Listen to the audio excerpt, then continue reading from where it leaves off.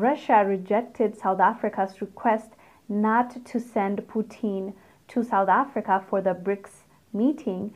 South Africa actually asked Russia to send Foreign Minister Sergei Lavrov to the meeting instead of Putin because of the ICC arrest that is on him, and they said they don't want to be the ones to, be involved in this. Actually, what the deputy president of South Africa, Paul, said was, quote, "We understand we are bound by the Rome Statute, but we can't invite someone and then you arrest them.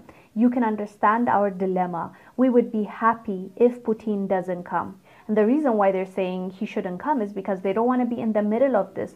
For one, they don't want to arrest him because he has been invited to this meeting. He is part of BRICS. Russia is in the BRICS group and he is one of the key players in that group. So if this is going to be an in-person meeting and all the leaders are coming, he's expected to come. But they are kindly saying, please don't come because we don't want to be in the middle of this. And as you know, the Western nations want him arrested, even though Russia believes that this is an unlawful arrest warrant on him. And also, let's not forget, South African opposition party wants him to be arrested when he goes to South Africa. So that makes it tricky as well, because somebody else also wants him to be arrested, somebody that is in South Africa. So in response to them, President Cyril Ramaphosa said Russia has made it clear that arresting its sitting president would be a declaration of war. It would be inconsistent with our constitution to risk engaging in war with Russia. He also added this is irresponsible, which we agree with, because at the end of the day, if Russia is saying if anybody tries to arrest Putin,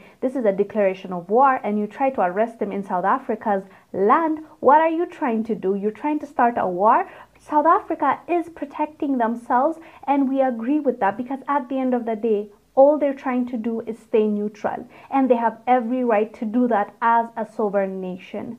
Anyways, fam, let us know down below what your thoughts are about this whole situation. I am Ongel Zalalam. I'll see you on the next one. Bye.